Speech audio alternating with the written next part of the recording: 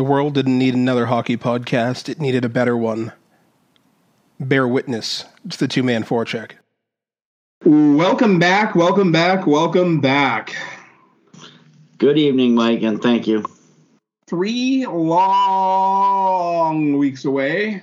Yeah, and I have no idea what the hell happened because apparently hockey is not, as once believed, hockey is not the number one sport in England. How does that happen? I think you might be wrong there. Maybe there was just a media blackout. Well, they were trying to control hockey hooliganism. The back page is full of nothing but cricket and football, or what we call soccer.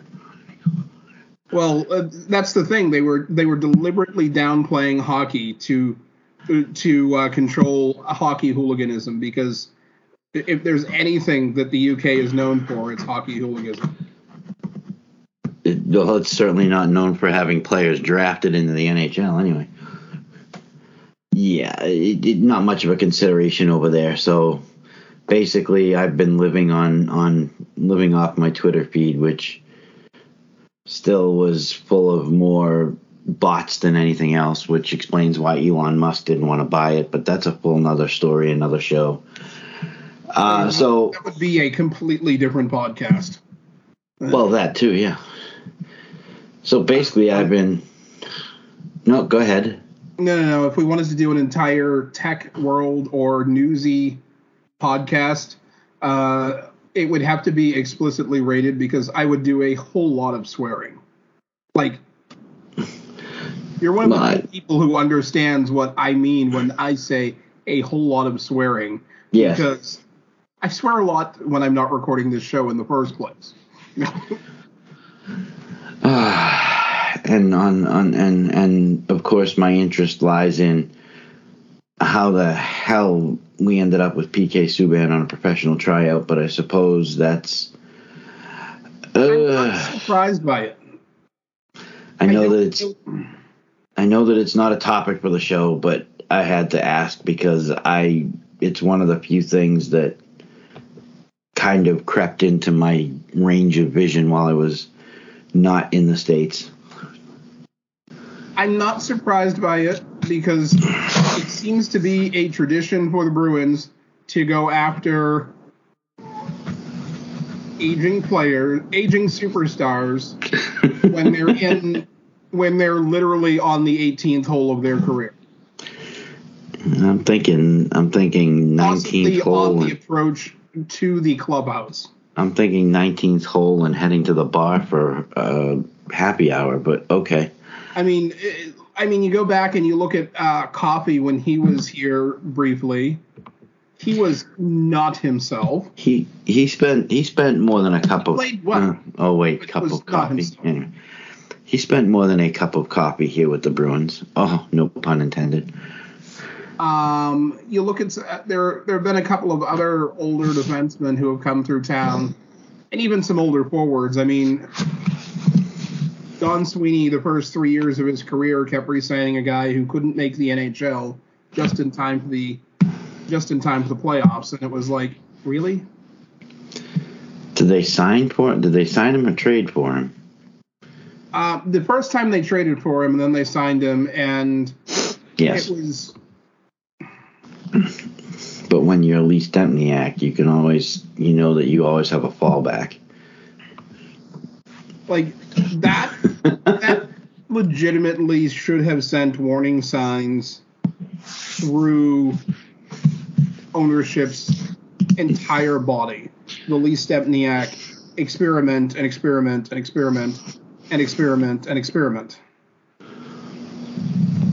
Yeah. Yet, amazingly enough, there are actually two, and I know it's buried deep in a different story that I picked to talk about, but there are actually two players who kind of fit that description, who actually aren't signed, who are aging players, but potentially done players, but they're second and third on the games played list, if I'm not mistaken. Some guy named Thornton and another one named Chara. You know, I don't see Chara coming back.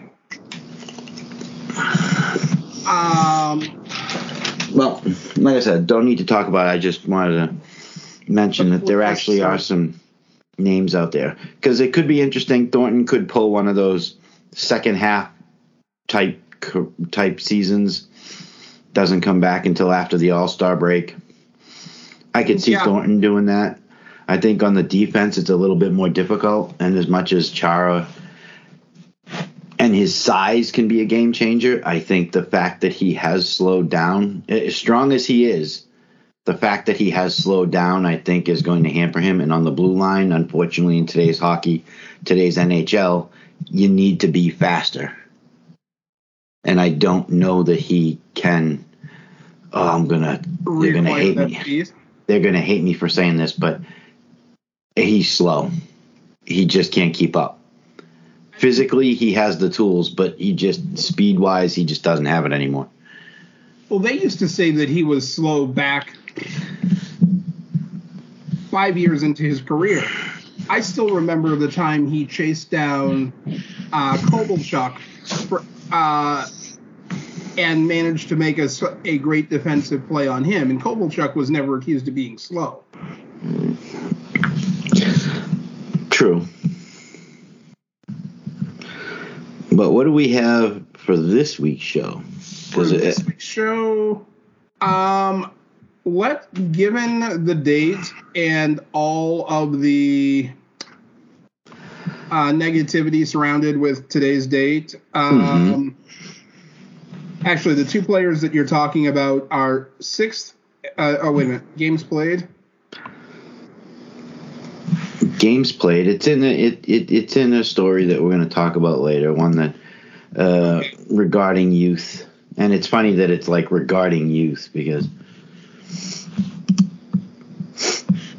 Let's see. Why don't we just actually start fresh out the gate with the story that I think is interesting. I think the assembly of logic holds together as long as you only look at the assembly and not, reality. NBC's power rankings came out for the Eastern Conference. They rank all 16 teams. Okay. And just looking at the teams, forget the top of the order, because that's fairly hard to screw up, although they did. Looking at the bottom of the order, the fact that you have the Philadelphia Flyers as the worst in the league when they now have one of the half dozen best coaches in the game today. Okay. It's kind of hard to make that argument, especially when you consider that the Montreal Canadiens have an everything new, including a first-time NHL coach, not even just NHL head coach. He's never even been an assistant in the NHL. That's not true. He coached the end of last season. That's not the same as taking a team through training camp and through a full season. It's just not. I understand. You took over somebody else's product, but now it's his product. They lost Ben Chara to Detroit. That team is, oddly enough, and it's another one of the stories so I throw it in right now, is that they're actually in talks to extend Jake Allen because apparently Carey Price is going on LTIR. Again. I'm thinking at this point, if he's on LTIR again, I don't know that he's ever coming off of LTIR or coming back. Yeah, I think that it may be terrifying if you're a Habs fan, because he's got that $10 million contract that runs roughly through the heat death of the universe. Yes. So you're extending Jake Allen. You've got and by heat death of the universe, I do mean only 3 more seasons. But you've got some really at $10 million a year. Yeah, and you've got some really young talent you're not going to be able to build as well around because of that. You got one of my faves in Caden Primo up there. You got Cole Caulfield. It's forwards. I was just talking goaltenders. You've got Nick Suzuki. Yeah.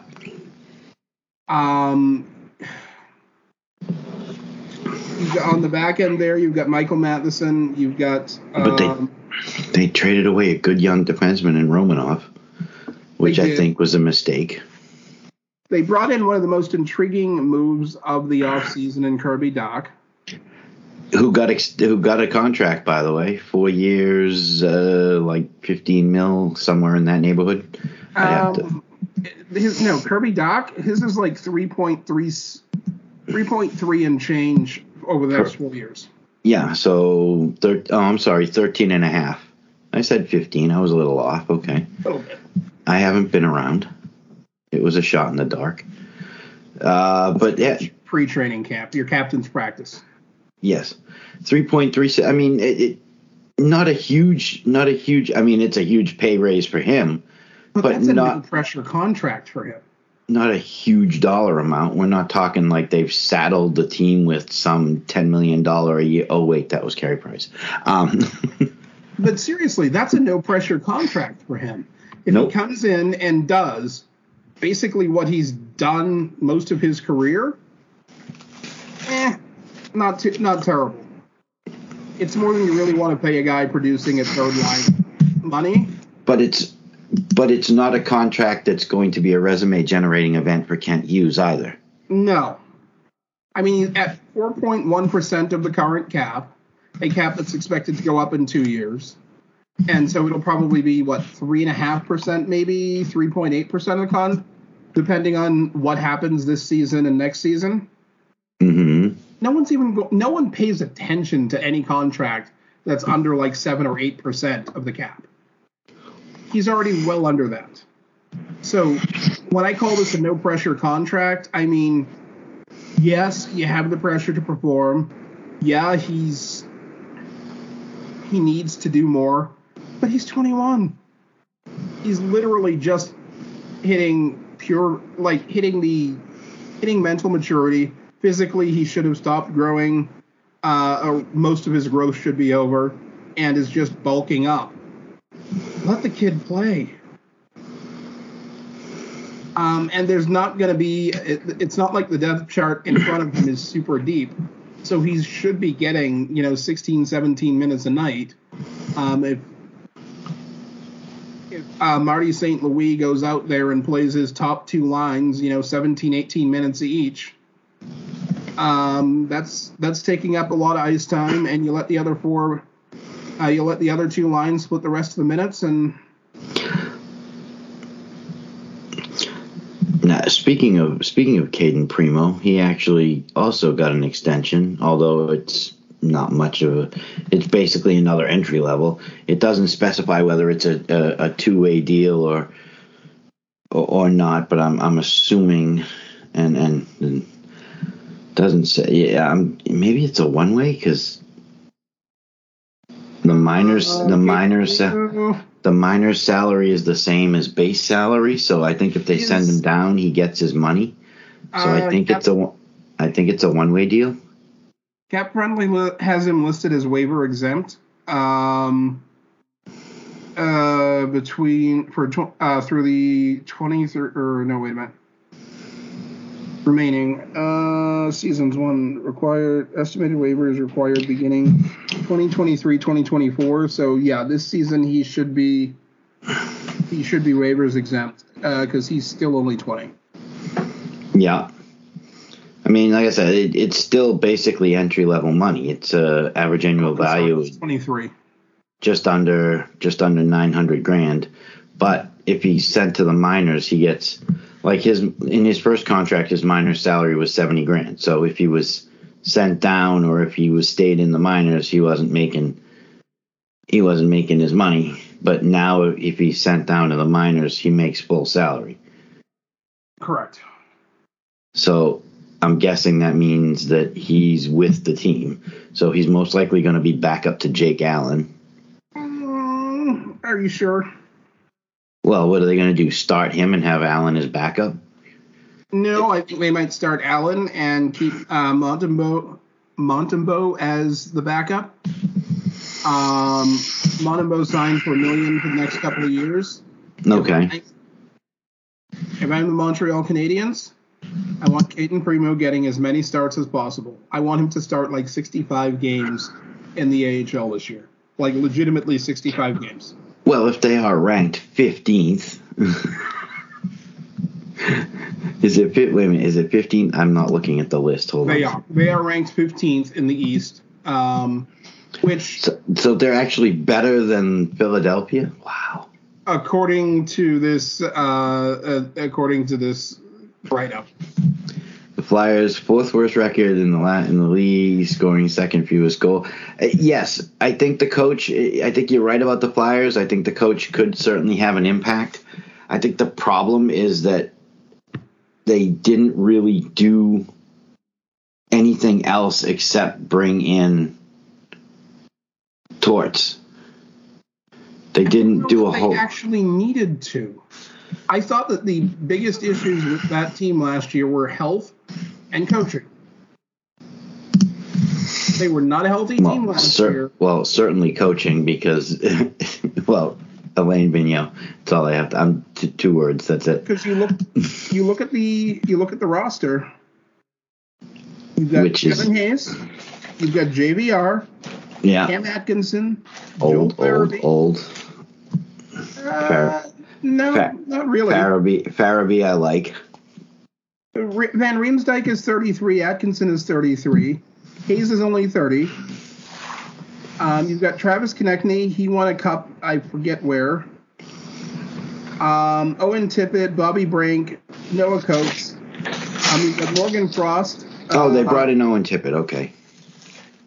And the defense does need some work. I mean, I don't love it. I don't hate it. Anthony DeAngelo has found a new place to live. Is he related to Tony DeAngelo in NXT? They're second cousins twice removed on both of their parents on both sides. Spectacular. Yes, I actually ran into Tony DeAngelo, and he explained that to me. Like, it was the first thing he said. He said, "Puck Sage, I know you know this hockey stuff. I'm not a fan, but my boy, my cousin, Anthony DeAngelo." And I said, "How are you related to that one?" And he told me. Wow, that's impressive. Our parents are like double second cousins on both sides. It's the weirdest thing. That is kind of weird. Wow. They are 100% Italian. Good 100%. To know. Like, good to know. Yeah. You got Justin Braun there, who is legitimately aging at 35. They have one good defenseman in Travis Sanheim. Travis Sanheim, who you do like, I like. I can't believe that Ristolainen's only 27. He's another one of those. He falls into that category of, oh my God, I thought he was older. Oh my God. But he's played so many games already. Well, he's like Bergeron. He's been playing since he's 18. I mean, he's got 600 plus games in his career, and it would be more if these last 2 or 3 seasons hadn't been shortened. Plus, he came in and had that was the 13-14 season that was lockout shortened. Yes, 8 games. 48 games. Yep. And he has the chance to legitimately, if this team can actually pull together under Tortorella, he has the legitimate chance to have his first useful plus-minus season and get back over 20 points a season. In his defense, high bar, no, it's not. In his defense, however, Buffalo was playing in Buffalo and playing 800 minutes a night. He had nothing but a chance to have negative numbers in plus minus. Particularly with new coaches, like every time the wind changed directions, or the Pagulas, every season, or the Pagulas, had an itch. and they need to scratch it. Yeah, they didn't like the general manager wore, and so time to fire everyone. Well, they fired the general manager too. So what's his name is there? If I could think of his name. Adams currently, or is Kevin Adams? No, I think Kevin Adams actually still has a job. Kevin Adams and Don Granado are the team of record for the bench and front office for now. Yes, give it 5 minutes, it'll change. It's kind of like New England weather. Their names are on little pieces of paper stuck to their doors with a single piece of Scotch tape. It's cheaper than scraping it off every time they have to change the names. Maybe they'll just start using an Etch-a-Sketch to put the names in. Cooper Zetch. Wasn't he a Bruins guy? Cooper Zetch was indeed a Boston Bruin prospect for 2 years, I think. Yeah, well, now he's with Philadelphia. The interesting part of this list, and I know we're finally going to get to it, but I know they have the Bruins ranked higher than expected. Or they're high, and that's the reason for their Bruins ranking, but go ahead. But they're higher. And no, I'm just amazed that they're higher than the Rangers. Okay, I get the Penguins at 7. I don't understand at all. I get the Penguins at 7. I get the Capitals at 8. Ottawa at 9. 7, 8, and 9 could be interchanged. I think Ottawa has a chance of making the playoffs. I think this article is right. Goaltending for Ottawa is going to be their Achilles heel. They need to shore up the goaltending, but all the youth that team has, and bringing in Claude Giroux, who's going to be a nice centerpiece for them, with all the youth that they have, as long as he can keep up. I think you could slide them easily into 7 or 8 and say they're a playoff team. I think everything after 9 is almost interchangeable, except for the Habs being the worst team. I can see that as well. But to have the Rangers, who were clearly better than the Bruins last season, regular season and postseason, yep. And to have the Bruins at 5 ahead of them, yes, great. Krejci is back. I get it. They have Zacha. That was their one big move, was to get Pavel Zacha. And if you're going to tell me that's a big move, I'm going to ask you to define what a big move is, because. Well, it's because he's over 6'2". That's so he's physically big then. Okay. But the potential problems paragraph is your starting point. What? Ludicrous. Marchand, McAvoy, Grzelcyk, all missing start of the season. Pasternak where's his focus going to be? Because if he doesn't get an extension, is he going to be kind of drifting off into nowhere land? And then if the defense core is that thin that Hampus Lindholm getting injured is the key to whether they're going to do well, how do you rank them 5th? You look at the New York Rangers defense and you see K'Andre Miller, you see, Norris Trophy winner Adam Fox, his partner, former Bruin prospect who was traded to them, and his name escapes me right off the bat. Their defense is much more solid. Vezina winning trophy in net in Igor Shesterkin. And I'm not downplaying the Bruins goaltending. I like Linus Ullmark. I think I'm the only person that does. No, I like Ullmark. I was never as high on him as you are, but I like Ullmark. But let's jump back to the problem, the big problem, the huge elephantine problem. Bergeron's 37? No.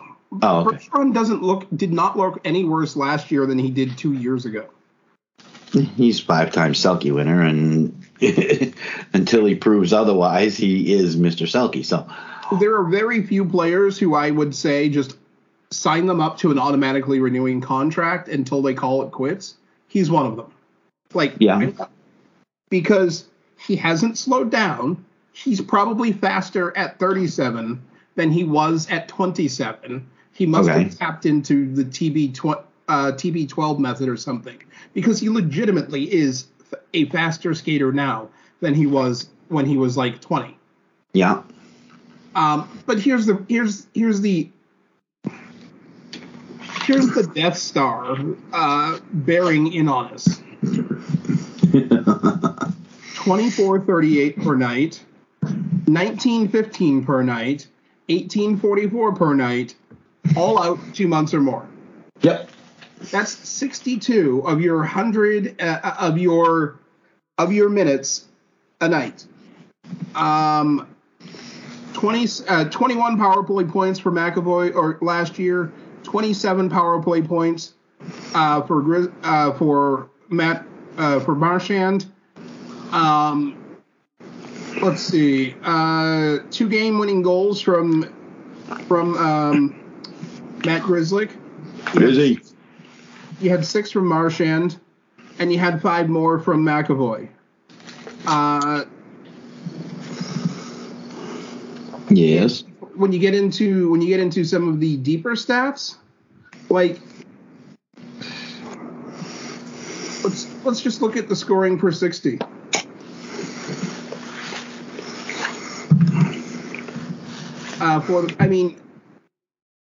Brad Marchand, number 1 in scoring per 60 for the Boston Bruins last year. Shocking. He was number 2 in goals per 60 for the Boston Bruins last year. Okay. What does that mean? That means Bruins are kind of they're gonna miss him. You think? They're gonna miss him. And the scary thing, like perhaps the scary stat that no one is going to talk about, and everyone's going to downplay. You know who was 7th in goals per 60 for the Boston Bruins last year? 7th? 7th. In goals per 60. Now we're gonna actually we'll call it 6th, but because I didn't set a minimum games filter. But the person who ended up number 1 was only 11 goals, and that's 11 games, and that's Mark McLaughlin. Mark McLaughlin. But the person who was 6th in goals per 60 was Eric Hall last year. Yeah, he's not around. He's not around. And yes, David Pastrnak was number 1 in goals per 60. Brad Marchand was number 2. Craig Smith somehow finished right behind Jake DeBrusk and Brad Marchand, and then Patrice Bergeron, who we all know is more assist heavy. Yeah. That's a kind of frightening thing. And as far as like PK time, we know those 3 guys. We know that Marchand and McAvoy play a lot of penalty kill time. They do. Let's see. So for McAvoy,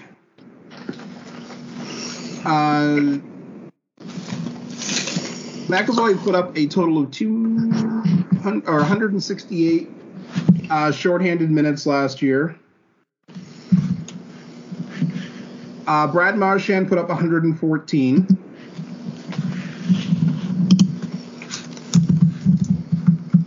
McAvoy also put up 242 power play minutes. Brad Marchand 238. Grzelcyk had 103 power play minutes last year.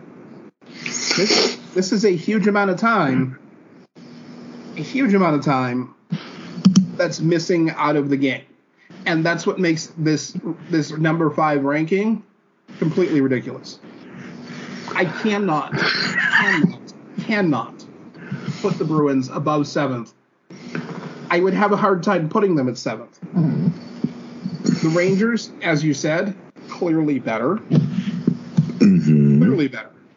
Pittsburgh. In my opinion, I mean, it's just a matter of looking at what they have on the ice product. I mean, yes, do we have to look at and think that Kreider's 50 goals is an anomaly? Yeah, I mean, yes. You look at the rest of his career. He's never shown anything that would clue us into the fact that he's a 50-goal scorer. Anywhere. So, okay, throw that out the window. But you look at that team. You got Lafreniere, who's coming into year 3. If he has the year 3 bump, that's an increase. You look at, you still got Zibanejad, you still got Kreider. You look at, you got Panarin. You look at that team on forward, they got guys that can put the puck in the net. You look at that defense, young, mobile, fast. Aggressive. But controlled. Like, they don't take stupid penalties. And can still put the puck in the net. I mean, Jacob Trouba is the closest to reckless on that defense, and he still only took 88 penalty minutes last year. I'm sorry, but if I'm making this list, I do not put the Bruins ahead of the Rangers. Particularly when almost everyone ranks them as a favorite in their division, and just no. And the whole thing with putting Tampa Bay as number 1 because for the sheer reason that until somebody beats them, I have to put them at number 1. No, you don't. You have to look at what they have and what they don't. Yes, they gave long extensions to Chernak and Cirelli and Sergachev. All good things. Those are good. But you lost McDonough. He's now with the Predators. Stamkos is another year older. Kucherov, another year. Braden Point is physically getting abused. I mean, he looks good. He looks fabulous, but he's taking his lumps. He looked like you could see it last year in the playoffs. He wasn't himself. Now, you can't just automatically put them at number 1 just because they made the playoffs and they won Stanley Cup.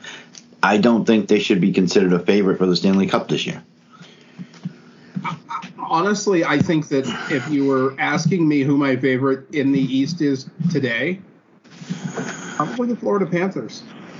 Not only did they get flat out embarrassed in the series they got kicked out in, they got a bona fide superstar, a massive physical presence, and a world-class shift disturber all in one package over the summer. They did lose a top 4 defenseman. They did lose Huberdeau, who was second in scoring. Yeah. But yes, they brought in Matthew Tkachuk. They still have Anthony Duclair. They lost Owen Tippett, but you still have the bulk of that team is still together. And you look at that defense. You look at the goaltending tandem, and is Spencer last name is Spencer Knight. Is he going to have another down year? Knight is going to show up. That's the question. But you still have the $10 million goaltender down there in Bobrovsky. Is $10 million like a death sentence for talent for goalies? I think so.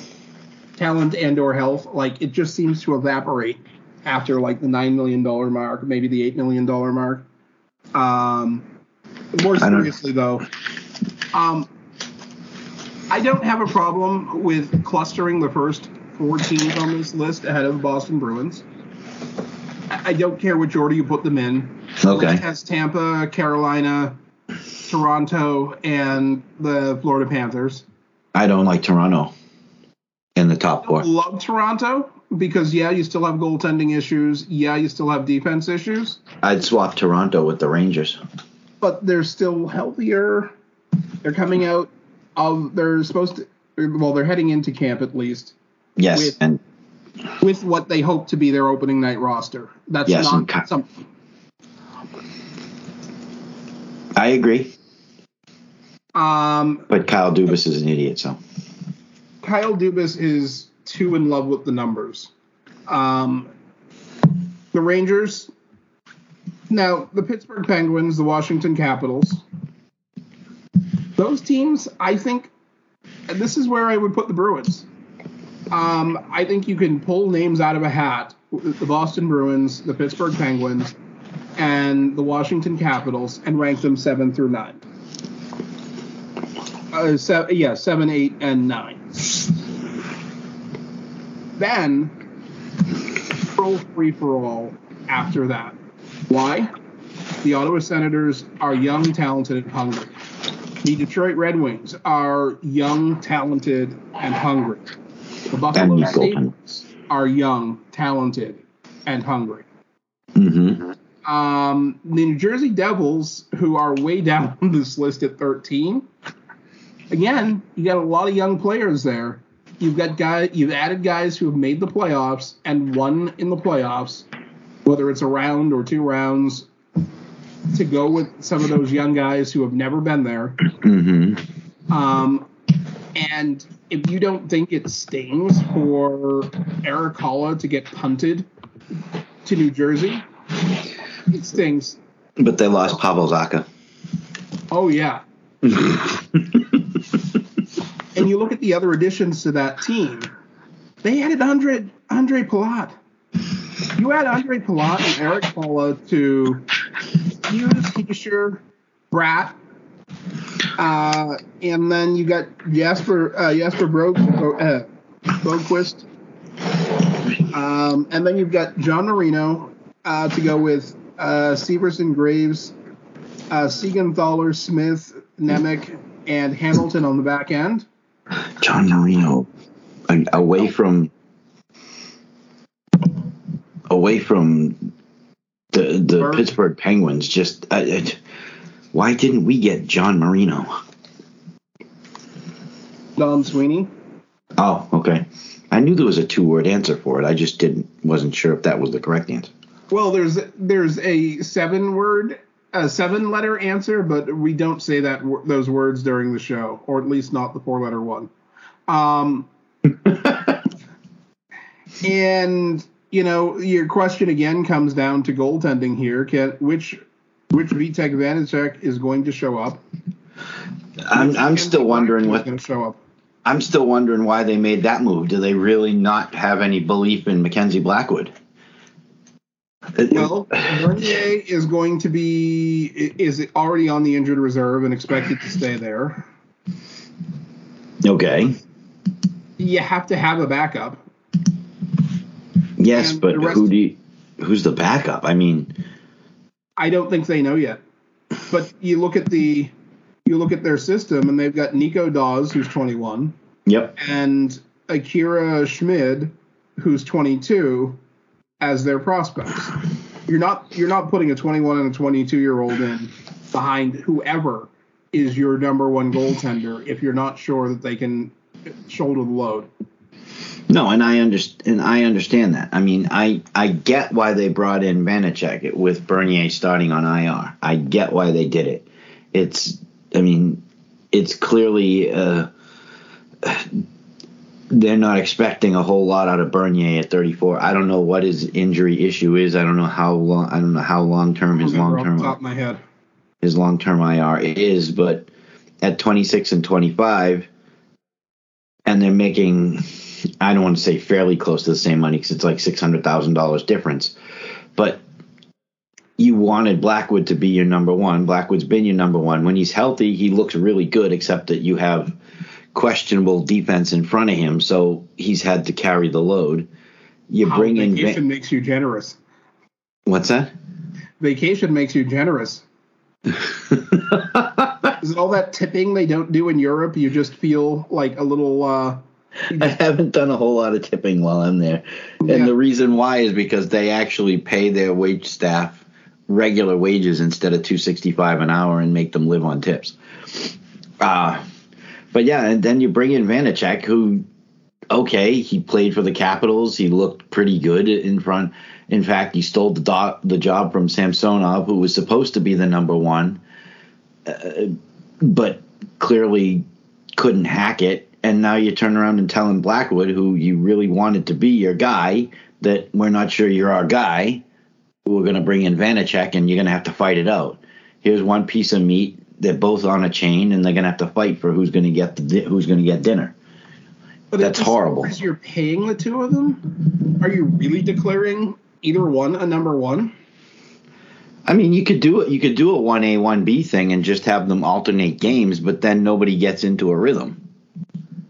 And unfortunately, in this situation, goaltending is a rhythm position.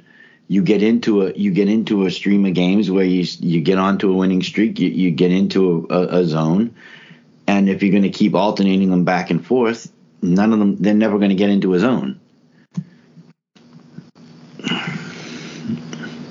You have to let them. You have to have a number one. You have to have somebody who believes they're a number one. I don't know that we're in a time in the NHL where there are more than even 5 legitimate number ones. I mean, is Vasilevsky a number one? Probably, yes. I mean, you're not going to sit there and have a 1A, 1B with Brian Elliott. Ooh, no, you're not. You can. I just wouldn't recommend it. Neither would I.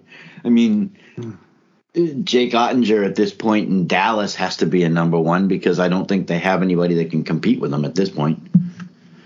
And but that's the thing. He took the load. I don't know that there are many goaltenders right now who can play 55 games and still put up a 918, 920, 925. Call it a 918 or better. How many goaltenders do you think there really are who can play 60 games and hit that 918 level? It's 10. I'm gonna go with not more than a handful, because it's kind of like baseball has gone away from pitchers that can throw complete games. Now they're only expected to pitch 5-6 innings and then you go to the bullpen. It's the same thing with goaltenders now. Nobody wants to abuse a goaltender for 60, 65 games anymore. They're going to play a starter or a number one 52 games, and the other one's going to get the remainder, or they're going to split it closer to 50-50.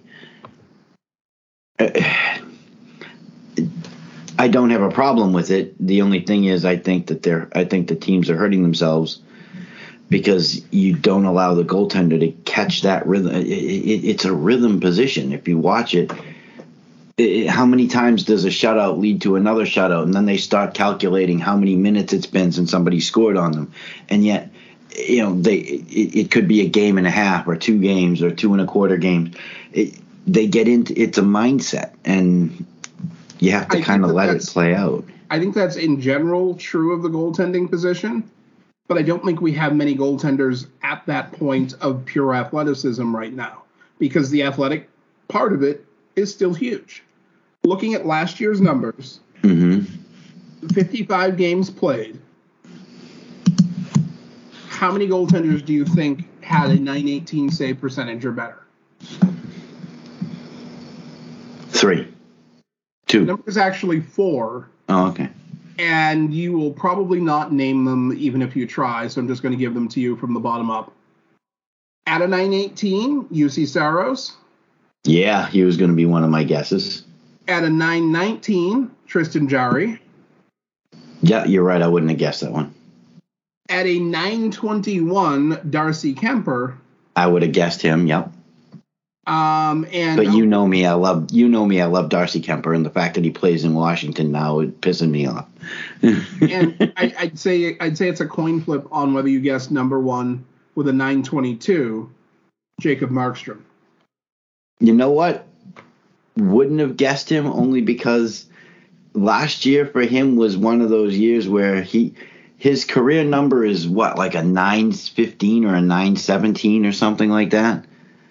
He actually had better than a career year for him last year in Calgary. His actual he was huge. Career number is 912. Oh, wow, okay. I thought it was higher than that. I did too. I did too, but you have to remember he played on some really bad Vancouver teams. No. Yeah, that and he was in Florida for a couple of years. He's shopped around for a guy who's still pretty young. Did he play he played in Florida? I don't even remember that. 32. Wow. Is he really? 378 games into his career, 169 wins. He had a solid career, over 10,000. He's crossed the 10,000 minute. No, wait a minute, 10,000 save mark. A little over 21,000 minutes in his career. And here's now to give credence to your argument. Mm-hmm. Last year was his most minutes in a season, and also his best career number. Yes. Now, his two other 60-game seasons were both a solid 912, his career numbers. He's had the other times, depending on his seasons, have varied greatly with both, like his second season, the 11-12 season, he had 923 in 7 games. And then in the 13-14 season, he had an 874 in 12 games. So he's been up and down. But I don't know how many guys are athletic enough to play against the speed of NHL players these days and the speed that pucks move at these days and get to that 65 game mark. Because those stats I was mentioning, that 55 game plateau to hit this, not many goaltenders. There's only like a total of 12 goalies who played 55 games. Wow. In the NHL last year. It seems unbelievable, but the league has just gone away from that. I would venture to guess that number 37 in Winnipeg is one of those guys who played 55 games, unless he was injured. That would be Mr. Hellebuck. I would have to pull that back up because don't go crazy looking for it. I'm just saying that if you think about it, name me who the backup is in Winnipeg. Yeah, you're wrong. It was Laurent Brossoit for a short period of time. He's now in Vegas, I think. But Hellebuck played 66 games. He had a 910. See, Demko played 64 games. He was another one I would he's another one I would predict because again, who's the backup? 915. I apologize. He's another one because who's the backup? Gibson probably would have been another one, except that I think he was hurt and might not have gotten to 55. Only 5 players played over 60 games. Saros, Hellebuck, Demko, Vasilevsky, Markstrom. Merzlikins was one away. Nedeljkovic was one away. That one's a little bit of a surprise. I thought Greiss played more than that. I thought they started Greiss more than that.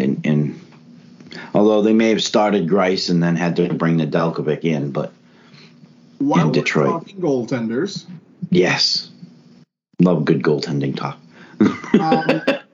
I was noodling around with stats and stuff because, let's face it, until camp start, there's not a lot going on in hockey. Most career wins, someone is in position to make a big change to the all-time record this season. Really? All-time career wins for goaltenders. Number 1, Martin Brodeur, 691. I don't know that anybody's going to get to that number. I don't know that anyone, again, has the endurance to play that many games. I believe there's only 3 goaltenders who have actually played 1,000 NHL games. Yes. Based on this list, there are only 1,000. Only 3, yeah, to cross the 1,000 mark. That said, and those 3 for anyone who needs to know immediately, in order of most games to least, Martin Brodeur at 1266, Roberto Luongo at 1044, and the aforementioned Patrick Roy at 1029. Yeah. Now, Patrick Roy is second on the all-time list at 551. Wins. And that means that there's an actual active goaltender with the ability to pass him this season, even with the reduced number of starts the goaltenders are getting, even with the, let's face it, advancing age of the player we're talking about, because it's 37 today, and 38 on November 28th, just after U.S. Thanksgiving. Marc-Andre Fleury needs 32 wins to move into second all-time, eclipsing Patrick Roy, who many people believe is the best goaltender of the last 40 years, possibly of all time. I still think Brodeur is better. Patrick Roy had a phenomenal career, don't get me wrong. If you look at both their numbers, they're both well over 50% in win percentage. And to be quite honest, Marc-Andre Fleury, and there's not a column here for win percentage, but just doing quick math in my head, Marc-Andre Fleury actually has a higher win percentage than both of them.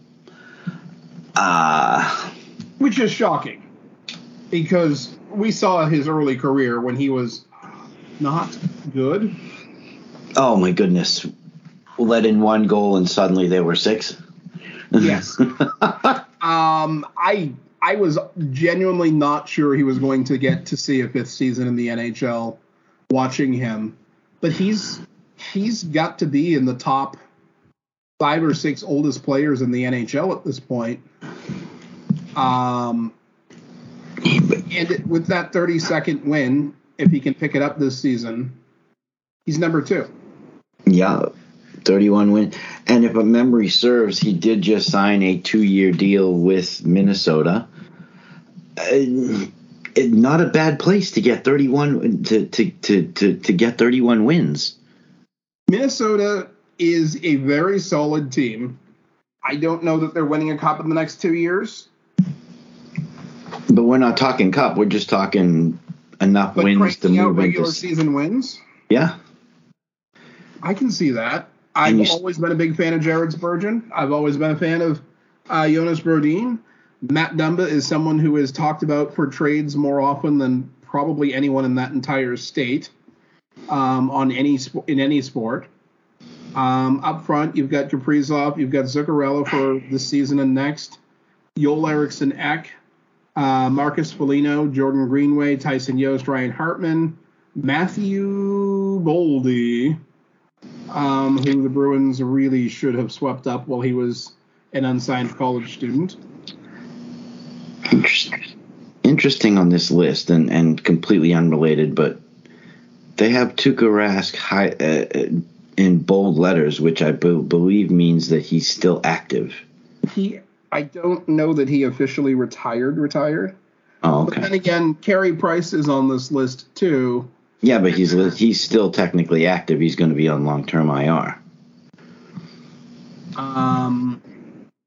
This is what top. This is the first page. Goaltender records, most wins in a career. Most wins. And Tuukka Rask is of course tied with Craig Anderson.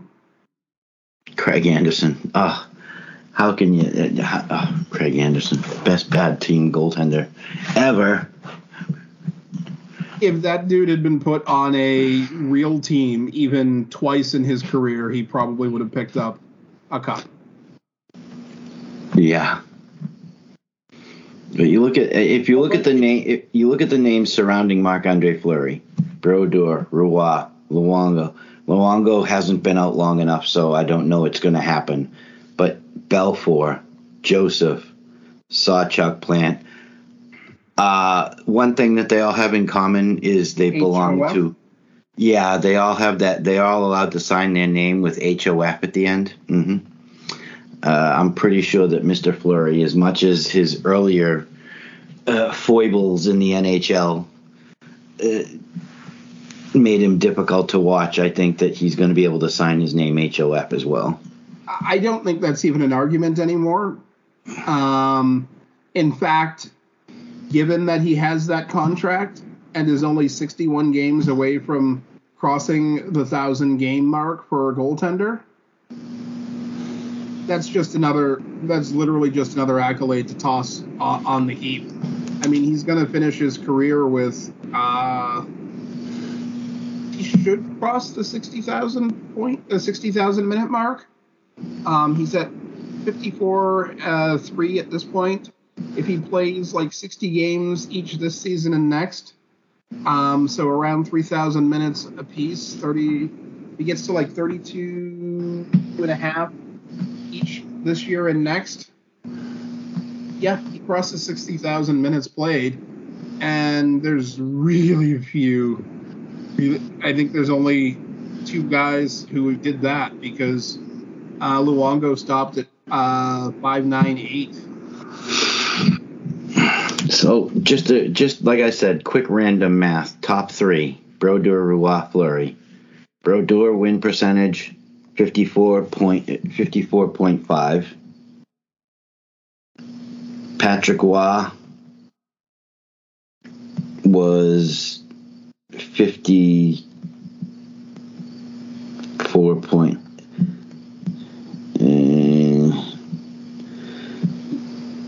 Marc-Andre Fleury was higher than both of them at 55.3. Now, this is where certain fans will get tetchy on every side. If you're looking at the careers of those three goaltenders, Brodeur, Roy, and Fleury, yeah, all of them own cups. That's true. Of the three players, yeah, which one do you think on an average night contributed the most, the second most, and the least to the wins throughout their career? Contributed, I guess it's contributed how? I mean, that becomes subjective. It is in some ways subjective, but when you look at the career of Patrick Roy, he had one of the best save percentages in his era. Mm-hmm. You can't ever really say that about Marc-Andre Fleury. True. You look at Martin Brodeur, he had perhaps the world's longest list of nobody backup goaltenders, like legit guys who couldn't hold a backup position anywhere else. They just basically had to be good-natured and be able to get into their pads themselves in New Jersey for years. And he would go out there and put up reasonable numbers, making completely ridiculous saves here and there, and diving anytime anyone got within 6 feet of his crease. Drawing penalties, slashing at people, because he was occasionally a little bit testy. And as much as I happen to think that Marc-Andre Fleury has been very good for the game, as far as his personality, the way he's engaged as a professional throughout his career, if you're asking me, Stanley Cup run and I want to jump into my time machine and grab any one of these three guys at the absolute peak of their career to plop them into a team, I'm not picking Marc-Andre Fleury first. Oddly enough, neither am I. Until I saw, well, no, I'm still not. But and that's my point. The odd thing is that he's played the segments of his career. The Marc-Andre Fleury that played for Vegas, I might. The Marc-Andre Fleury that played for Pittsburgh, I wouldn't. The Marc-Andre Fleury that played for Vegas, I don't know what it is, but he was a completely different goaltender.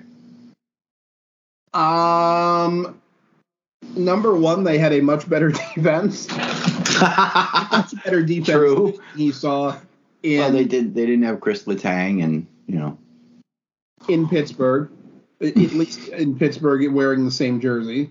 Number two, particularly given his age when he got to. And the miles on the body when he got to Vegas, I think the much lower humidity in Vegas might have done his body some good. I think he probably had less baseline body swelling just being in a drier climate. Which, for those people aging a tiny bit and with a lot of wear on the body, makes a difference. Okay. But I think the quality of the defense is really important, too. Yeah, I think so as well. I mean, let's face it, you could make a case for a number of years for the Pittsburgh Penguins that the two best defenders on that team were Sidney Crosby and Evgeny Malkin. Yes, but if you're relying on your two best forwards to also be your best defenseman. You mean like the Bruins have done for the last 4 or 5 years? Oh, yes. And yeah, I said that out loud. No, that's fine. I completely agree. I think that that's a problem when your best forward also has to be your best defenseman. I think that, yes, having a 200-foot forward, having a couple 200-foot forwards, guys that can back check, guys that can get back and play on defense, I think it's a requirement. But when you rely on them to be your best defenseman, that's a problem. One other argument that makes it easier to talk about Marc-Andre Fleury as a great, but not the greatest. You look at the list of career shutouts. Yep. There's two guys just about lapping the field. Marty Brodeur with 125 career shutouts. Yeah. And the only other guy above 100 is Terry Sawchuk, a guy who played a long time ago. And then a couple of guys I'm not genuinely familiar with. I mean, I've heard the name Glenn Hall at number 4 with 84, but George Hainsworth has 94. He played for Montreal and Toronto, which is pretty hilarious. Yeah, he probably stopped playing. He probably stopped breathing before I was born, given that he was born in 1895. It's not until you get down to 81 and Dominic Hasek that you start talking about goaltenders that are in our era. Yeah, I mean, okay. Roberto Luongo at 77. And just as on perspective on how the game has changed, George Hainsworth listed 5'6", 150 pounds, and 85 years after his last game played. He's still in the top 3 for shutouts. Yeah. 3 for shutouts. And guess what? I don't see any active goaltender catching him. Marc-Andre Fleury is 14th on the list. If he gets 1 this season, he'll move up to 12 or sole possession of 12. If he can get to 76 or more, he'll be tied for 10th with Tony Esposito, Ed Belfour. Eddie the Eagle. But as far as active goaltenders on the list for shutouts, the next 2 active players are Quickie at 56 and Halak at 52, at 23 and 26. Tuukka Rask right. He's actually tied with Halak. He's tied with Halak, but he played more games, so higher percentage win for Halak, who will probably pick up 1 or 2 more if he manages to get signed. Or I think he is signed somewhere. I just don't remember where.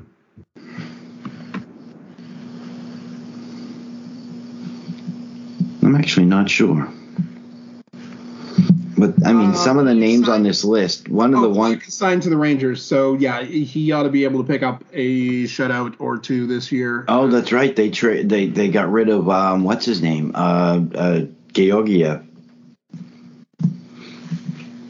Which they needed to do. I mean, Georgiev is another guy. He's one of those. He needs to be a starter somewhere, or at least in a different. Because unfortunately, he's not going to surpass Shesterkin in New York.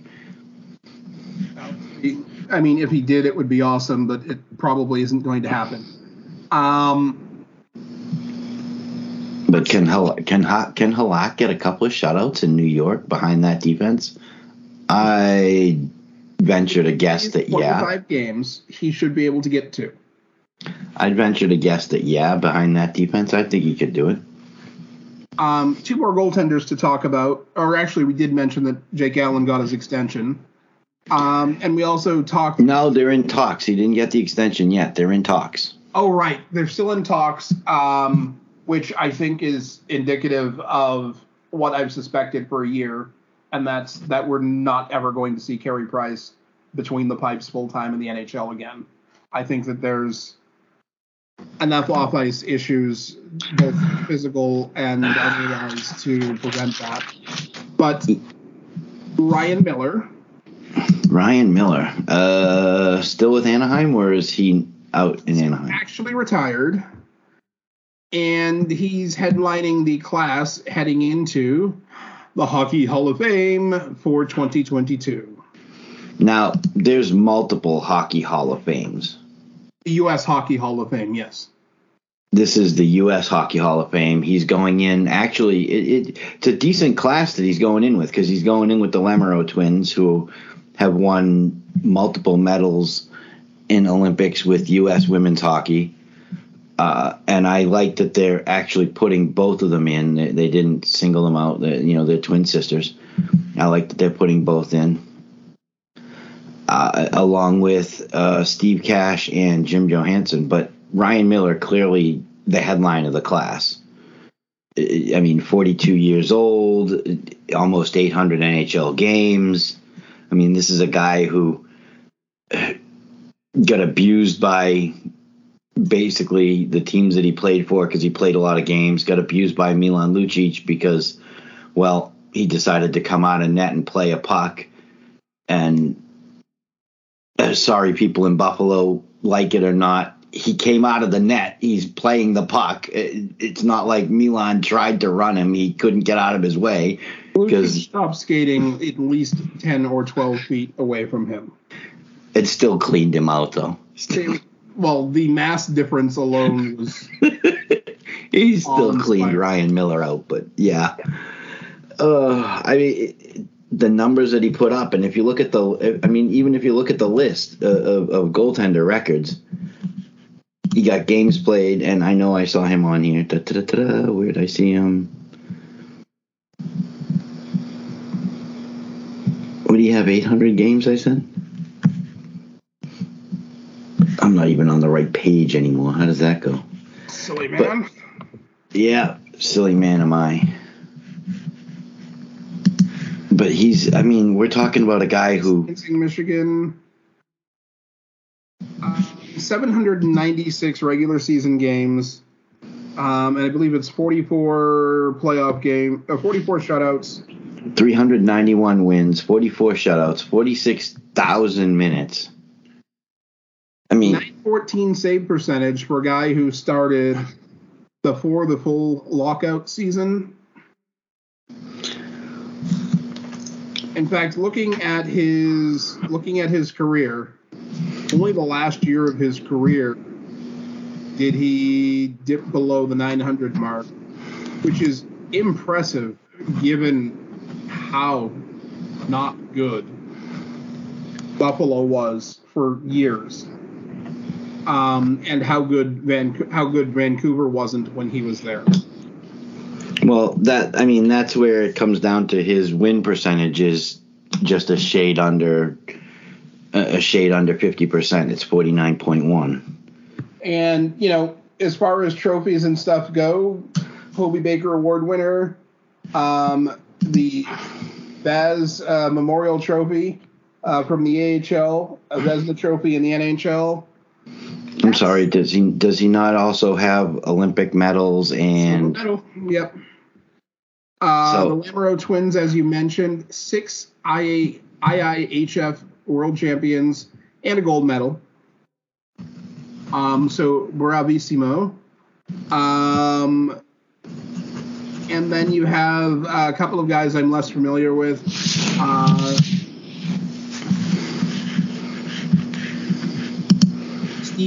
Steve Cash, who was who retired from sled hockey. He's the goaltender. Yep. And then Jim Johansson, he passed back in 2018. He was drafted by the Hartford Whalers, suited up for Team USA at 2 Olympic Games, 2 World Championships, 2 IIHF World Junior Champions. Joined USA Hockey in 2000 as an executive. He did a lot off the ice to build USA Hockey. I'm sorry. Am I reading this correctly? Teams under Johansson won a combined 64 medals in IIHF competitions? No, you're not reading that wrong. Damn. 64. Damn. 64 medals under his. Yeah, I think the guy deserves a spot. This is a no-brainer.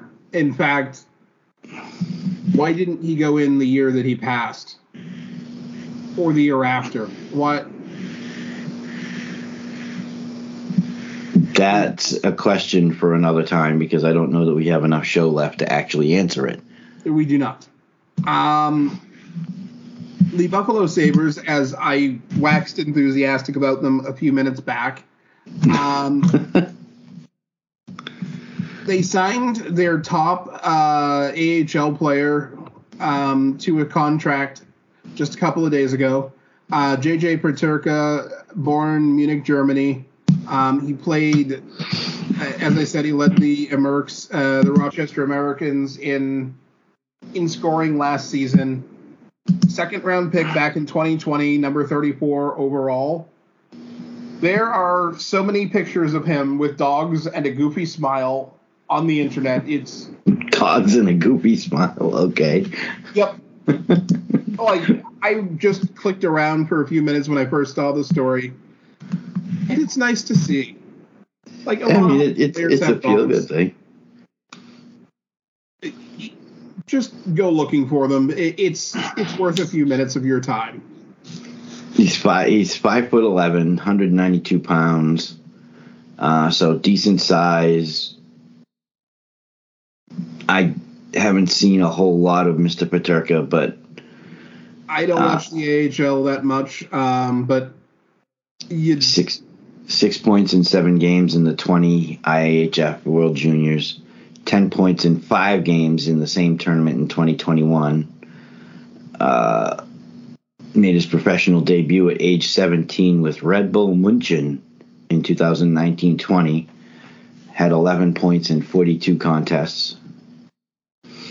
It sounds like he's on an upward track. Good idea to get him locked up and get him out on the ice and see what he can do. And get him into the NHL while you have players who got a taste of winning last year, didn't make the playoffs, certainly didn't really scare the rest of the division or the rest of the league. But the NHL tweeted out earlier this year, what's your biggest hockey hot take? Anyone who follows me on Twitter knows the answer. I said that I think the Sabres finished the season with north of 80 points, and this is just going to contribute more. Well, they've got a youth movement going on there. The trouble is that they haven't done anything over the last 10. They've got the longest playoff drought going right now. They've got 11 years since they made the playoffs. In that time, they've had high draft picks, 10 of the last 11. They've got Owen Power. You got Peterka now, who's a second-round pick. They got a lot of good young players in the system. I think that they need to shore up the defense. I think that Ukko-Pekka Luukkonen needs to stay healthy, and I think that he's got the talent to be a number one, but we haven't seen it yet. It's a decent team. I don't expect that they're going to be making the playoffs this season, but I think that They're going to have. If they can stay on the upward track that they're on, I think that it's possible within the next 2 to 3 years that they could sneak in as an 8 seed or a 7 seed. It's going to come down to how well they develop and what management can do in terms of free agents to fill in the voids on the roster. I think that this team likely has a shot at having one of those 6-week magical runs at some point in the season where they just can't lose even when they should. And that's not going to be the test for them. The test is going to be when they come back to earth and have to recover from losing 2 or 3 games out of 5 that they probably should have won. I mean, the oldest forward that they have is Kyle Okposo at 34. The only other 30-year-old they have as a forward is Jeff Skinner at 30. After that, you're looking at Olofsson at 27, Alex Tuck at 26. You got a couple of 28s in Vinny Hinostroza and Gergensons. And then it's all youth. Anders Bjork, Tage Thompson at 24, just got himself a huge extension. Desperately wanted the Bruins to draft. Just got himself a huge extension, 7.1 per. For till the end of, as you like to say, I think it's like a 5-year extension, 5 or 6-year extension. Dylan Cousins at 21, Peyton Krebs, Jack Quinn, Rasmus Asplund. The defense, the oldest one on defense is 28, Ilya Lyubushkin. And then the 2 goalies that they have listed are Eric Comrie and Craig Anderson. Ukko-Pekka Luukkonen is not even listed. He's down in the minors. So right now you got Craig Anderson and Eric Comrie. Long-term injured reserve player for them too. I don't expect to see. I expect that the difference in games at most between what Ben Bishop plays this season and what Carey Price plays this season will be 5 games. Well, Ben Bishop's probably going to play 0. Yes. Carey Price is probably going to play 0. Yes. So the difference for me is 0. That is pretty good math. Thank you. Thank you very much. I'm not an astrophysicist or anything, but the math checks out. Okay, good to know. I think Buffalo, I think with the youth movement that they got going on there, and like I said, defense, you've got Owen Power, you've got Rasmus Dahlin at 22, and he's already been around for a few years. Yoki Haru is okay. He's not great. I don't know that if he's top 4, he's actually number 4. They need to work on that a little, and you've got to do something to help Craig Anderson out. You really have to. I mean, at 41 years old, stop abusing this guy. Yeah, but he keeps showing up to the rink. Yeah, they can't seem to keep him away. You put up a sign, doorway for everybody except Craig Anderson. He keeps walking through it anyway.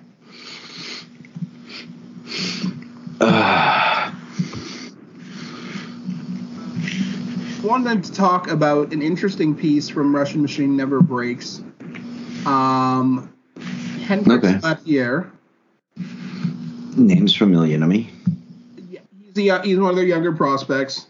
Has talked to Ian Holland about this year doing something a little bit different with his training and having made significant strides in it. In putting on that muscle, adding that weight. They talked to him, or the trainers, some of the other players have talked to him about not overworking, not overtraining, and in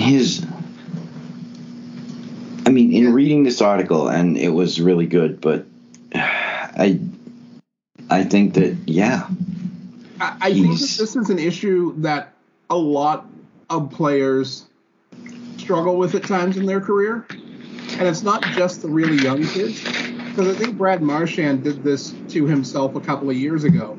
Remember the year you saw the pictures of him looking jacked and like he probably was legitimately over 200 pounds? Yes. Didn't he have all sorts of injuries that year? Stupid little injuries? Just nagging ones, yeah. Because it was a little bit too much bulk for his body, and he was probably 23, 24 at that point. So he's past the age where your body adjusts to that stuff very well. And I think this is another thing where the NHL needs to actually commit to developing their young players and letting their bodies fill out at a sane pace in the AHL or in college or, the USHL, wherever they happen to be playing. Because I go back to some players just never thicken up, or it takes until they're 20 or 21, and it's not something that they control. You go look at the Nuge. He had like 4 or 5 shoulder injuries in those first years of his career. Yeah. Because he was a skinny stick, and there was nothing you could do about it. You could have shot him up with anabolics, HGH, and everything else to pack muscle onto him, and it probably wouldn't have done much good because, you'd cycle through that, he'd be off the stuff for 30 days, and he'd probably have spit the extra weight back off because it just wasn't natural for his body.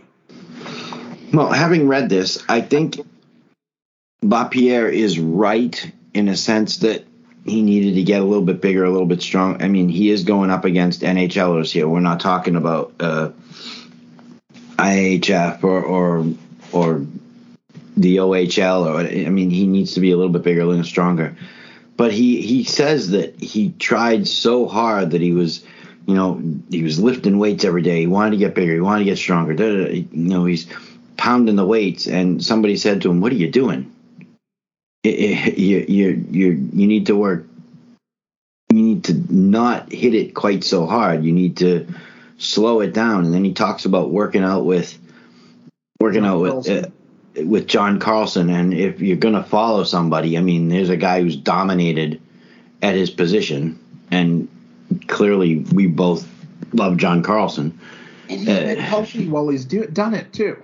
And that's actually what I was just going to get to, is that he hasn't missed a whole lot of time, and yet he's in his 30s now. So if you're going to listen to somebody, he might be a guy worth listening to. Yeah, he's 32 years old now.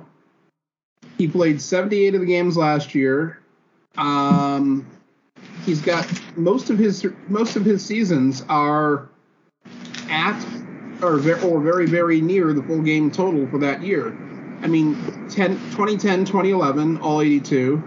2011, 12, 82. The shortened season, all 48. 82 games the next season, 82 games the next season. 15, 16, yeah, he missed a lot of time that year. But then back up to 72, 82, 80, and then 69 and 19, 20 before the pause, so that's probably all the games. That was pretty close to all the games for most teams, yeah, 69, 70 games, somewhere in that neighborhood. 52 out of, 55 they played? 56 that year. 56 that year. And then 78 out of 82 on a team that was struggling into the playoffs and needed their best defenseman to be healthy and rested. Yeah. 87 games for him. So clearly this is a man who knows what it takes to not only be strong and fit, but how to build it and be durable at the same time. Because Carlson's not a huge guy, if I remember correctly. He's 6'3", and they have him listed over the 2 mark. But do they? Okay. You look at him, and he's probably right at what is the semi-official NHL average of 6'1" or 6'2", and like 201, 203 pounds. He's not huge. He's bigger than a good number of guys, but it's not like he's not Milan Lucic. He's not Zdeno Chara. Actually, he's 217. So still a reasonable size, but like he takes care of himself too, and he does it the way that is going to work for his body. He clearly listens to his body, and I've been a big fan of John Carlson for years. I think anyone who's not just doesn't understand hockey. I think this kid's doing it right. He recognized and he listened to people who recognized that he was going about it the wrong way.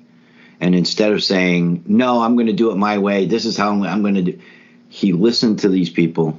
He listened to players, Huberdeau, Letang, who worked out with him in Montreal. And whether you do or don't like Letang, and I'm not a huge fan of Chris Letang, but that's because I think that his style of defense or the fact that he's listed as a defenseman is wrong. But he's also played a long time, and yes, he's had some injury problems. But his longevity you can't question. He's been around for a while. And he does play a pretty decent number of minutes and has throughout his career. But the thing is that as a youngster, he listened and he paid attention, and instead of just dismissing it outright, he took advantage of that information. And now he's got John Carlson on his team who's helping him, and he's taking advantage of that situation. Clearly, he's thinking it through, and he's not just, I'm going to do it my own way and I'm going to make it. No. He recognized that he needed help. He got help and advice from players who've done it, and he's taking that advice and doing right. So I wish him all the luck. I mean, he's in the capital system. It'll be interesting to see if he can actually make the club this season and stick. Absolutely. We talked about the Senators earlier a tiny bit, and one of the things that you loved and I love is I want to run that team. They're signing up their youth. They're locking things up before things go pear-shaped on them. They just locked him up. 8-year deal. 8 years, 68 a year. So $835 a year for. I'm good. I'm good with that. Now it's more than some older players who are still better than he is are making. But you need to keep your core. You need to keep your core in order to progress, and that's something that Ottawa is doing right. Which is why 3 years from now, you're going to start your seasons this time of the year. You're going to start saying, okay, in the East, it's going to be the Rangers going into the playoffs. It's going to be Tampa struggling in as their stars age. The Senators are going to toss into a spot. You're going to put Carolina into a spot, and probably Florida into a spot, and then you're going to start talking about everyone else. Here's my argument for doing it right, and this is why I want to run this team. More than any other team in the NHL, I want to run this team. Brady Tkachuk, averaging $8.2 million a season. Josh Norris, and Brady Tkachuk's 22. Josh Norris, 23, just a shade under $8 million a season. Claude Giroux, they're paying him $6.5. Okay, he's 34, but he still can play. DeBrincat's on his last year of his contract at 6.4.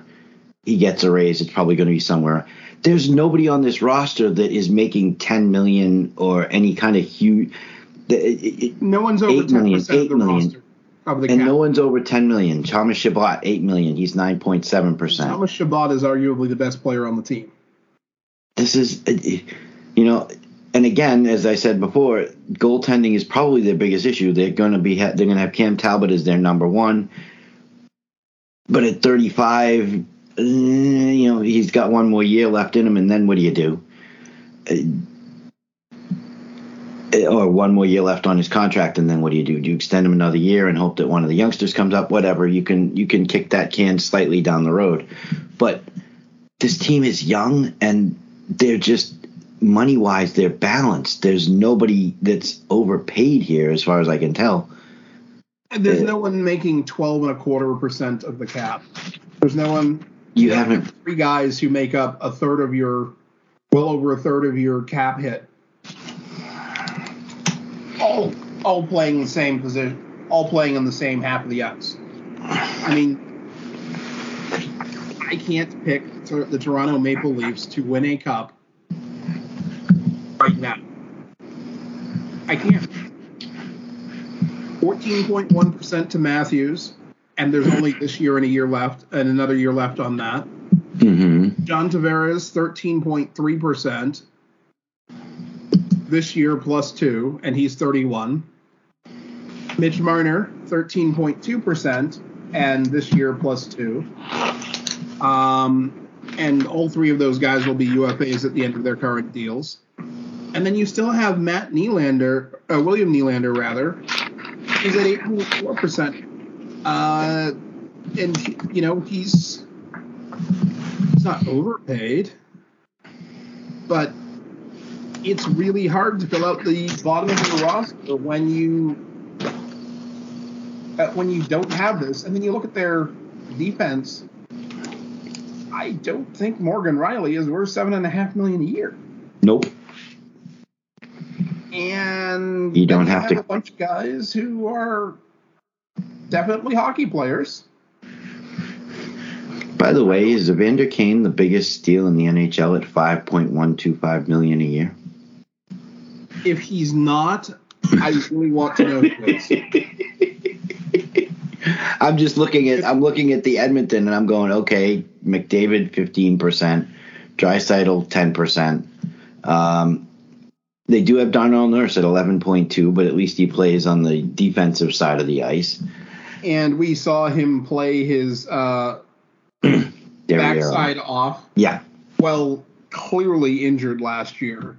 And I think that even while clearly injured, he was making a lot of right decisions and getting to the right spot on the ice a pretty high percentage of the time. And I'm ready to just completely beat anyone their teeth who's talking smack about him on a regular basis. You want to criticize something he does in a particular game, particular shift? Sure, I'll listen. But if you start talking about wildly overpaid, bottom-pairing defensemen, just buy him out like you see here and there, no, that's not reality, and you just need better medication. Please see your doctor.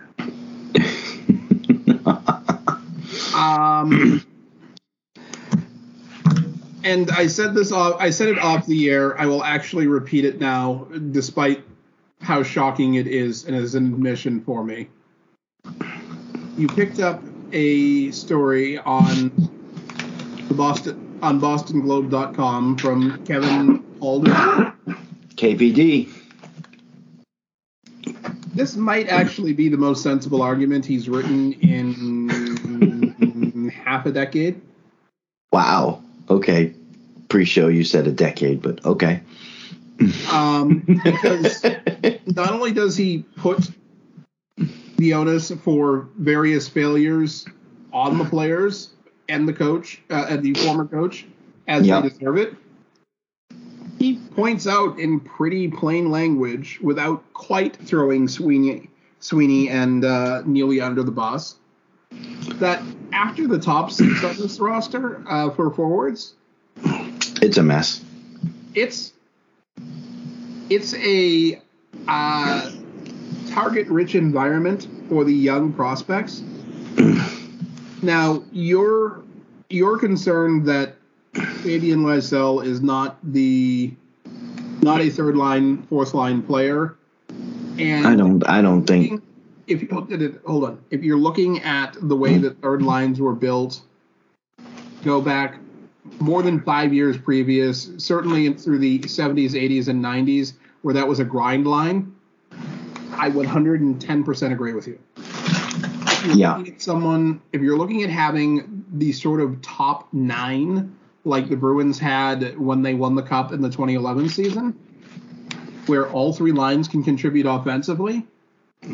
Well, that year, all four lines contributed offensively. Sean Thornton and Campbell and Paille, the Merlot line, Yes. Or actually contributing offensively and not just being the physical shut down the first line of the other team. But that wasn't their primary role. No, which makes it gravy, and that's even better. But here's the thing. If you've got Lysell playing next to Charlie Coyle Okay. on the third line, you've got a pretty solid pairing there. But now, you're not. And the crux of this article is who wins out in these bottom six jobs. For me, if the fourth line turns out to be some combination of for the opening game of the season, if the fourth line turns out to be Nosek, Wagner, and McLaughlin, I can live with that. Okay. I can live with that. If you're going to try and put Foligno in there, Foligno, I have an issue with. Now, the third line, depending on how many more injuries there are, if the Bruins make any additional moves, and allowing for the fact that that Marchand will be out, if Lysell or Beecher can win themselves that top line or Bergeron's left wing spot for a couple of weeks, I think 8-10 weeks, and your third line is, if your third line turns out to be Lysell and Coyle and Studnicka or Steen, I can live with that too. Like Lysell, and because Steen's got some jets. Yes. And I think if you pair him with Lysell, you're going to make the opposing defense work their butts off to keep up with them. And given the ability of Coyle to protect the puck and get to the right spots to aid the defense, both in defense and in breaking out, I think you've got an effective line. I think you really got an effective line. And if you're careful to put which defensive pairings you put out behind them, so that you either have Carlo or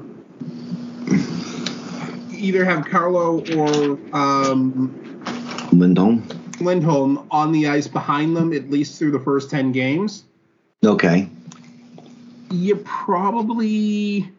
have a good chance of them solidifying and making themselves a line that the coach doesn't have to think about making game time adjustments for all season long.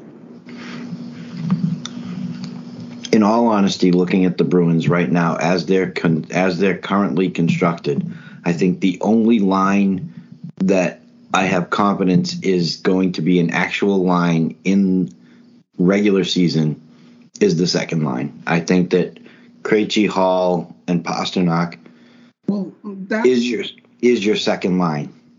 But here's the thing. Pavel Zacha was brought in with all sorts of talk about how he and Pasternak played together internationally.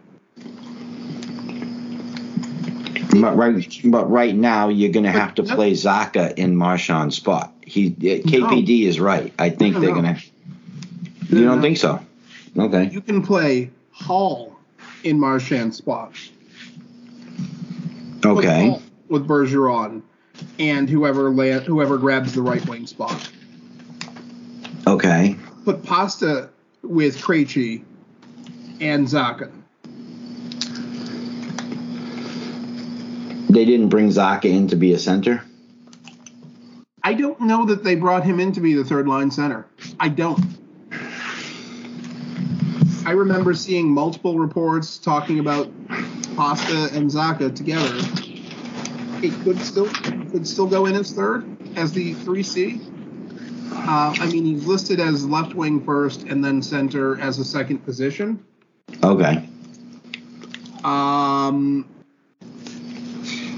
maybe they go crazy and they put him on in Marchand's spot for a couple of weeks with Bergeron.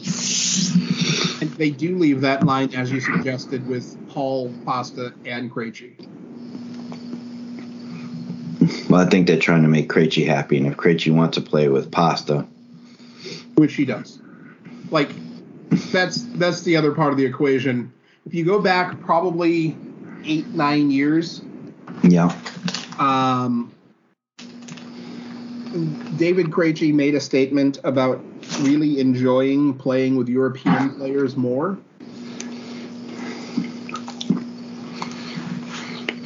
Well, at the time, and I don't know, I think it's slowly changing, but at the time, European players were more finesse, less physical. The hitting wasn't as big a deal. I think that it's changing in Europe. I think they're getting more of the physical game. And you can blame Finland for most of that. Okay, fair enough. Tiny little Finland has been bullying most of Central and Eastern and Western Europe for the past 7 or 8 years by playing an actual physical game along with a skill game, and it's been glorious to watch. Oh, yeah. Which led to them having, 6 or something draft picks last year or whenever. They were 6 or 8 Finnish players in the first round or something. So we could now just going off of what I said, we could open the season with Hall, Bergeron, DeBrusk as the first line, which I'm not going to complain about. Mm-hmm. Zacha, Krejci, and Pasta as the second line. Which okay. I would love for Zacha to fulfill his draft position. I really would. I don't see it, or nothing he's done in the NHL convinces me that that's going to happen. Okay. Third line, as I said, you've got Lysell, Coyle, and Steen. Lysell, Coyle, and Steen. Okay. And that fourth line you can platoon with Wagner, Frederick, Nosek, and you're probably going to rotate Craig Smith in and out of there because I think he's too good to assign permanently to the ninth level. Or actually, you might end up with Mark McLaughlin because if you can move Craig Smith or some combination of Craig Smith and Nick Foligno, assuming you can move Smith and Foligno together without bringing anything back or keeping any salary, you're talking just under $7 million in cap space. Yeah, that's not happening. Nobody's going to take them on just to grant the Bruins cap space. They're going to... It's not necessarily just to grant the Bruins cap space. There's going to be injuries, fairly serious injuries, unfortunately, to players between now and opening night. Okay. If you could dump either one of those salaries... I mean, can you convince Arizona to take them both? Yeah, but you probably have to give up a draft pick or a prospect you don't want to in order to buy it. So you don't want to buy $7 million in cap space by giving up a pick or two. But that's the Bruins don't have a second round pick either of the next 2 years, and next year is actually supposed to be a pretty deep draft. And that's probably what it's going to take to get one of those two or both of those two out of town. I mean, Craig Smith, you might be able to trade for a B prospect. I'm not sure what you could get, if anything, for Foligno without him coming out of camp and scoring 3 goals in the first 5 games. Which, well, the thing is, Sweeney hasn't traded away a first round pick for the next 3 years. and he's itching to trade one away. He's itching to do it. No way I can disagree with you there. It's killing him that he's sitting on these first-round picks. He needs to trade them. He's feeling his strict knee makes it difficult for him to walk up to the and that's why we'll walk up to the podium, and that's what it is. Oh, okay. I wasn't aware there was an actual reason for it. I just think that he's sitting on these first-round picks. It's killing him. During the show, you probably heard me go silent for 10 seconds. I got a text message in that time from a source close to the team. Really? Yes. That's what it was. Okay. Yeah. Wow. Okay. That explains a lot. It really does. Source close to the team. Yep. Explains a lot. We're going to have to skip one of the stories until next week. But Carter, I do have a question, though. Yep. Because when I left, it was still unresolved. But I have to know what happened to our favorite center out of Colorado. I do not remember if he has signed yet. That's just sad. I actually looked it up. You know where he is? And you know who's actually got a better shot at winning the Stanley Cup now? I forgot that he had signed there. Yeah, he's in Calgary with Huberdeau and Mangiapane and my favorite center right wing, Elias Lindholm, who somehow Calgary managed to convince Carolina to trade him. That was a brilliant move by Carolina, by the way. Ooh, come on. This team, it's long shot. It's a long shot. I don't know if it's a long shot. It's not. I don't know. I'd put them in the top 5. It's a long shot, but a Calgary, Florida Stanley Cup final. Chef's kiss. I'll give you the chef's kiss on that. If it happens, I'll give you the chef's kiss on that one. That'd be very interesting. I think Markstrom can pull it off. The defense in front of him is not at all terrible. Valimaki is good. Weegar, they got Tanev, Anderson, Hanifin, good top 4. And look at the depth players on this roster up front who have won. Not to mention Nazem Kadri. You've got Lucic, you've got Blake Coleman, you've got Tyler Toffoli, who have all come out of winning teams. Yeah, Trevor Lewis has also been on winning Stanley Cup teams. So, and Lucic actually looked better than he had in several years last season. He did, actually. I mean, last few years he's looked like it was getting close to the end, but last year he actually looked decent. Imagine if he gets to the playoffs and they're like the second best team in the West. Blake Coleman. Second round. He's going to be out of his mind excited. Yep. Literally out of his mind excited. He'll probably be patting people on the back in the hallways in and out of games hard enough that the coaches are going to warn him, please don't break your teammates. I still think he can, yes. One last story, because given all the negativity, I do want to end on something positive. The Buffalo News, at buffalonews.com, Lance Lazowski, story dated today. He's just got an awesome story up on how much people genuinely like Owen Power and how down to earth the guy is.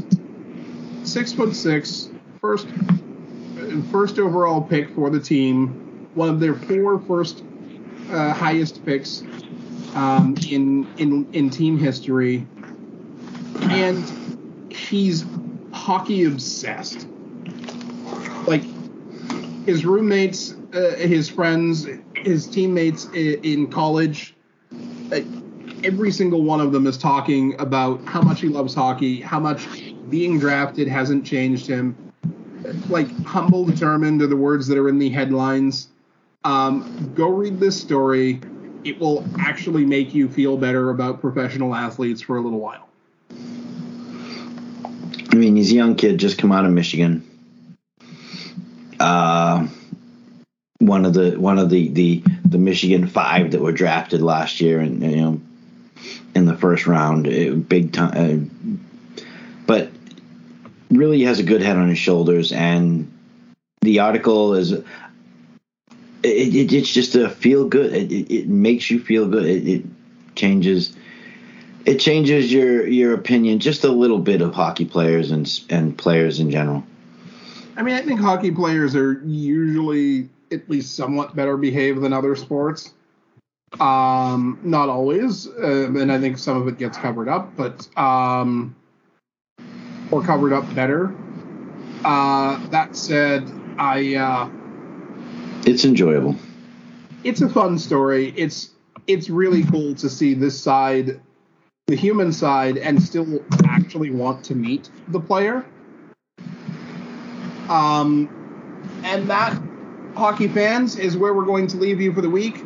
As always, share the show, talk about it, throw us some comments. We love to see them, and we're waiting. We'll be back next week. Thank you very much for listening, as always.